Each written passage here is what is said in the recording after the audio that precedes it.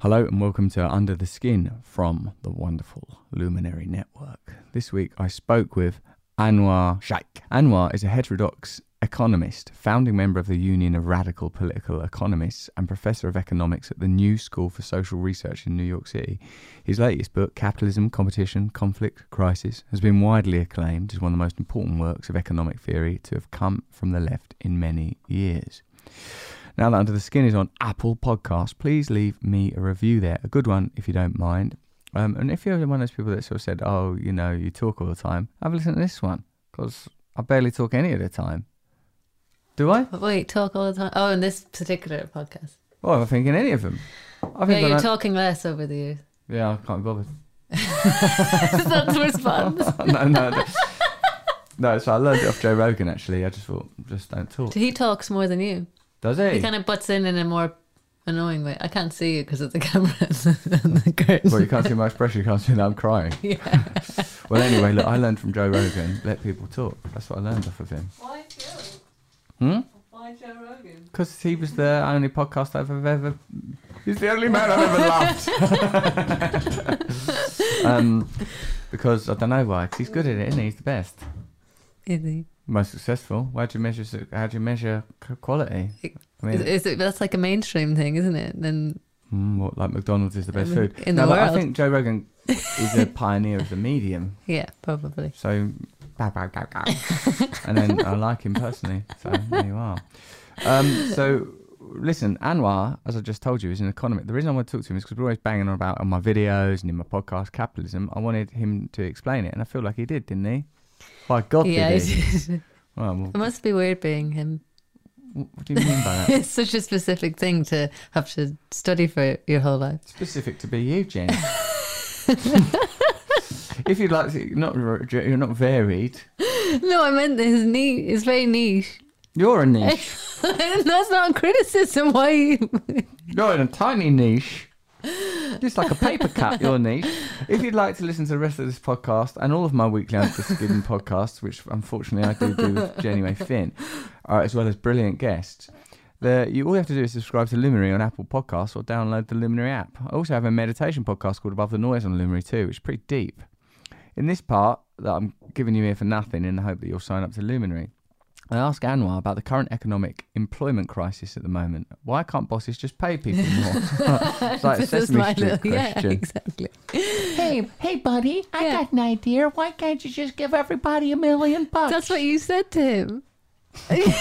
What? Look, don't be defensive. That's what I said when I was talking to my friends who've got restaurants. I was saying to them, well, pay people more. And they went, our business. Yeah, just what you said there. And he says that they go, we can't afford it. And I go, well, then your business models don't work. But then it is working in the terms of capitalism, right? Not now. So, okay, so listen, he'll explain these things. It's obviously pretty, at some points it's pretty esoteric, and at other points, I guess I'm saying it's kind of basic, right? And there's a few points, there's a brilliant story, if you could listen to the whole podcast, where he talks about meeting Malcolm X, and it's the point where he seems most moved, because he's an atheist. Yeah, I thought he was tearing up a bit. He was, baby. A lot of people tear up in my podcast. Yeah. Don't say it like that. All right, let's have a listen. Trying to achieve equality with the annihilation of category is not a successful route. Yes, that's exactly right. We're in this era where it turns out we were never the boss. It doesn't look like an ideology.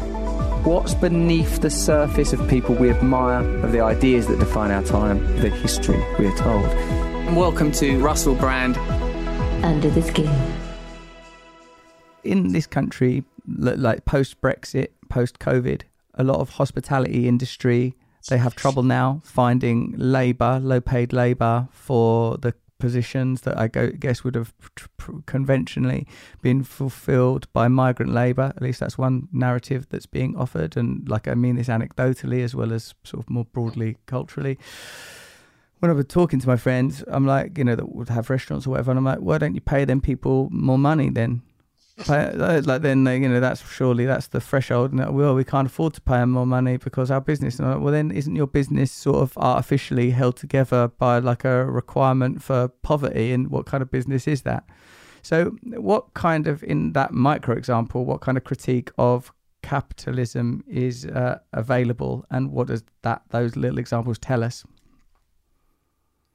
Well, first of all, there are two types of labor that are resisting now. One type is people who have seen the light, so to speak. They are working under conditions that are better, and they're reluctant to go back to those conditions. Not reluctant to go back to social interaction and all that, but go back to the dreary, uniform discipline of working for corporations and struggling to excel and not having social connections that they want. And that resistance has taken the form of people saying, well, I don't think we want to come back, at least to the conditions you had before. But there's another kind, which is people who would like jobs, who have been displaced and are desperate for jobs, but can't find them. I mean, New York City runs on that second aspects also. All those people who deliver everything that we buy from Amazon, which is on my block, a huge number of UPS, Amazon, so on. Those people want the work. They want more work. They want better conditions, but they don't have the option of not working. They want to fight for better conditions. And that brings me to the question you asked, well, why don't you pay them more? And the answer is because it does cut into profit. One of the things the left does, which I've always argued against, is the idea that if you raise wages, you can just raise your price. That assumes that you're the only seller. But if you raise your price and there are other sellers who don't raise their wage, then you lose. So one of the ways wage rates work is that they're enforced on everybody. Then you don't get that advantage, so to speak. But you'll still get a drift away from those activities. The history of that is pretty clear, by the way. You have to force the industry as a whole. Union struggles can't take place just in one shop. They really have to spread to prevent them from being negated. So I'm, again, coming back to this gravitational field. Firms and corporations are right when they say they can't afford it, by which they mean they don't want to afford it. But also that if they do against competitors who don't have it, say as in China or Vietnam, then they may go out of business. And corporations do go out of business. People forget this, the number of new businesses that fail in 5 years is astonishing. Most of them fail. So we think of this grand scheme of enterprise and all that, but it's much more like the virus issue. Mutations, changes. Most of those die out, but some succeed. And this, by the way, is Hayek's description of capitalism. Cool. A series of failures from which something new emerges. Without solidarity, then, like worker solidarity is a very conventional, traditional socialist idea, it's impossible to exact or even pressure for that push for that kind of change. How then does that, when you have like governments that are resistant to unionization, resistant to the rights of the workers, even though I would start to dispute like those taxonomies, those systems of categorization, that even by saying even by having to unite on that basis, you're accepting the existing framework. But when governments are broadly supportive of capitalist endeavor and certainly don't do enough to regulate or resist it, even though I know what you're saying is if it became about demonopolization, you would just be revert into an earlier state in the cycle if it was, for example, trying to chop the head off the beast or whatever. And how does, so I'm talking about the sort of relationship between government and big business and the inability for the rights of ordinary people to be properly represented at the level of the state. That's one part of my question. And the second part of the question is, in 2008, when the American financial industry was sort of kept alive by quantitative easing, is that an anomaly within capitalism, or is that part of certainly existing Marxist critiques, and is it in alignment with your analysis? And doesn't that suggest that capitalism sort of can't survive even within its own paradigm? Okay, those are great questions. Let me start with the second one. what I've argued throughout my work, which admittedly is not exactly written in a popular style, is that capitalism has these recurrent patterns. And I show very concretely, for instance, that what I call Great Depressions occur in a recurrent manner.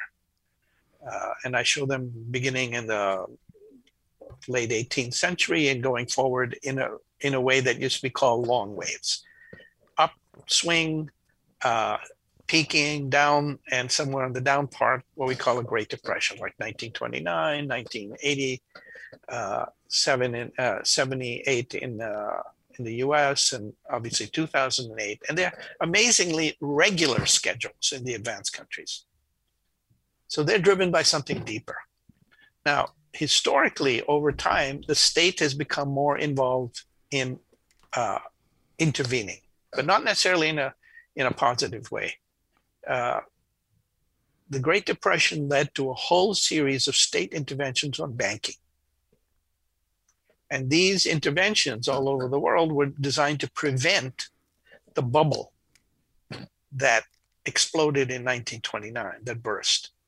Well, banks kept saying, and financial institutions kept saying, but look, these regulations are throttling us. People are making money over here in real estate, they're making money in this, and you're not letting us do. We need to be freer. And the ideology was the freer you have, the more efficient capitalism. So yes, Bill Clinton signed into law the undoing of these regulations. And sure enough, we got tremendous expansion, credit-based, all over, including consumer spending and all that. We got the bubble across the whole globe because now capitalism is highly mobile thanks to all the efforts of the WTO and the World Bank. And this explosion actually created an increase in output and employment and debt and a house of cards, and it came crumbling down.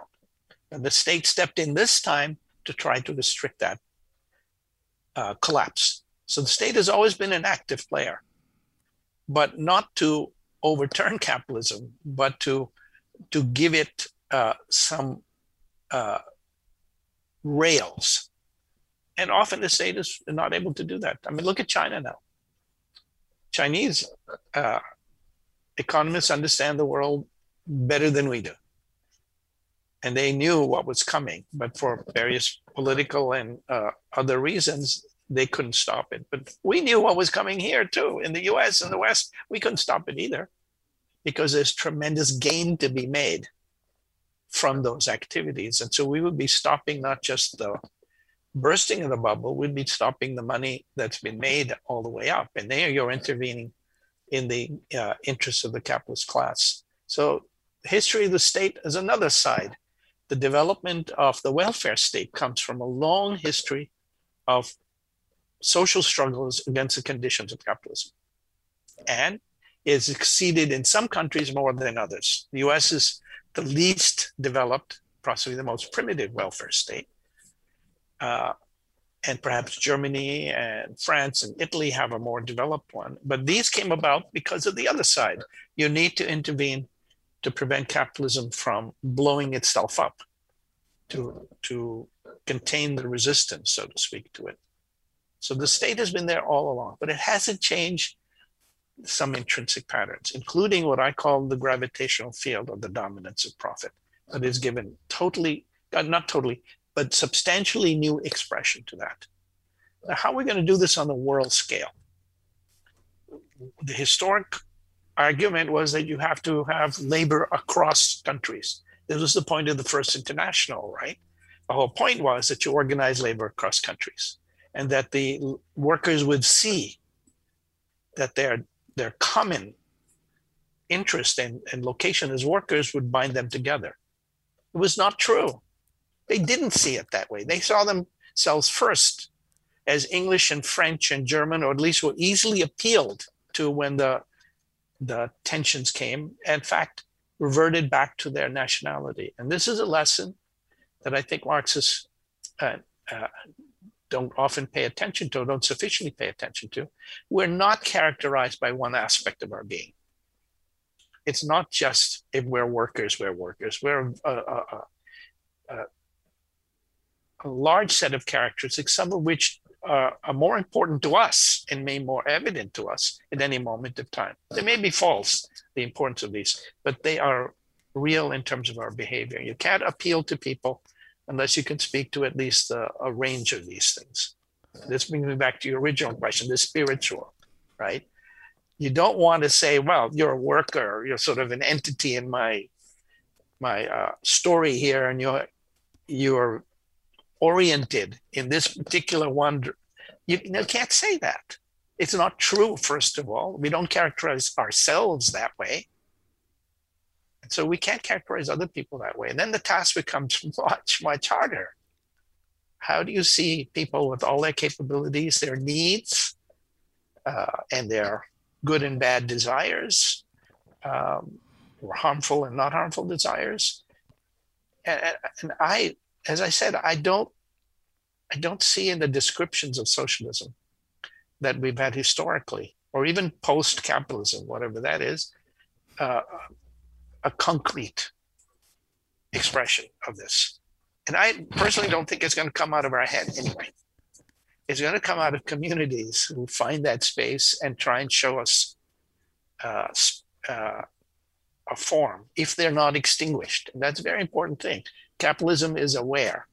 I don't mean as a person, but as a dynamic, it's aware that these spaces carved out are spaces lost to the system. So there's a tremendous incentive to come in and undermine them. Or profit. It's just profitable. If people cooperate in land, then it's an incentive to break down that corporation. And that's well known historically, by the way. Sorry, I went on too long. Yeah. No, that was brilliant. That was one of the best bits. If you're enjoying this conversation, God help you. Join me over at Luminary and Apple Podcasts for the rest of our discussion and for all the latest episodes of Under the Skin. It's like going to university, I imagine.